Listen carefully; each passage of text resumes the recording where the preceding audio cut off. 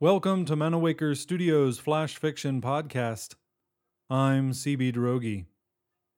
This week, Split by Caroline Teosico. It was a starless night. Mika ran across the woods, feeling the cold wind bite at her naked body. Stumbling through the dark, she paid no heed to the muddy trail, the distant rumbling of thunder, or the uncertainty of the void before her. All she knew was the dull ache in her belly, accompanied by a horrific discovery. Mika kept running, barely slowing down her frenzied pace when she reached the bottom of a cliff. Feeling her fingers across the jagged surface, she made her way across the rock face until she reached an entrance. It couldn't have been larger than a crack, to a small cave. Mika wasted no time in squeezing herself between the sharp edges, which cut and scraped her skin. The awkward space forced Mika to sit hunched over. She hugged her knees and shivered as she heard people shouting from afar. As the muffled voices grew nearer, Mika bit her lip to keep herself from whimpering.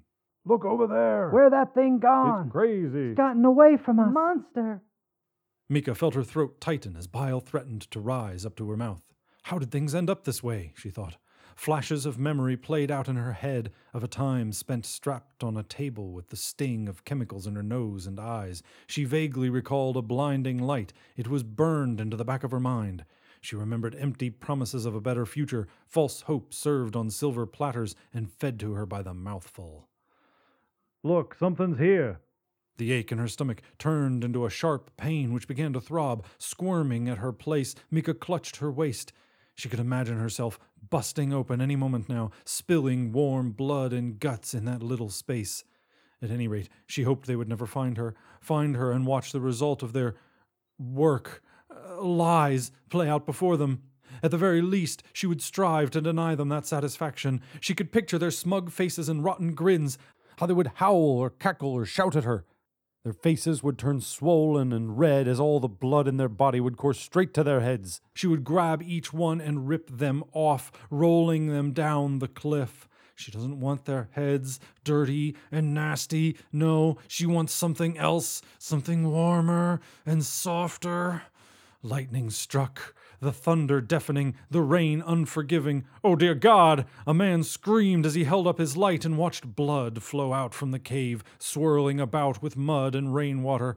Mika slipped out from between the rocks with newfound ease. With her head bowed, she tucked a long strand of hair behind her ear. They watched her lips spread into a wide grin and her eyes look at them with an intense predatory hunger. A loud snap echoed in the night, almost like the crackling in the sky. They stood paralyzed as Mika clawed at the skin around her waist, ripping herself apart in seconds.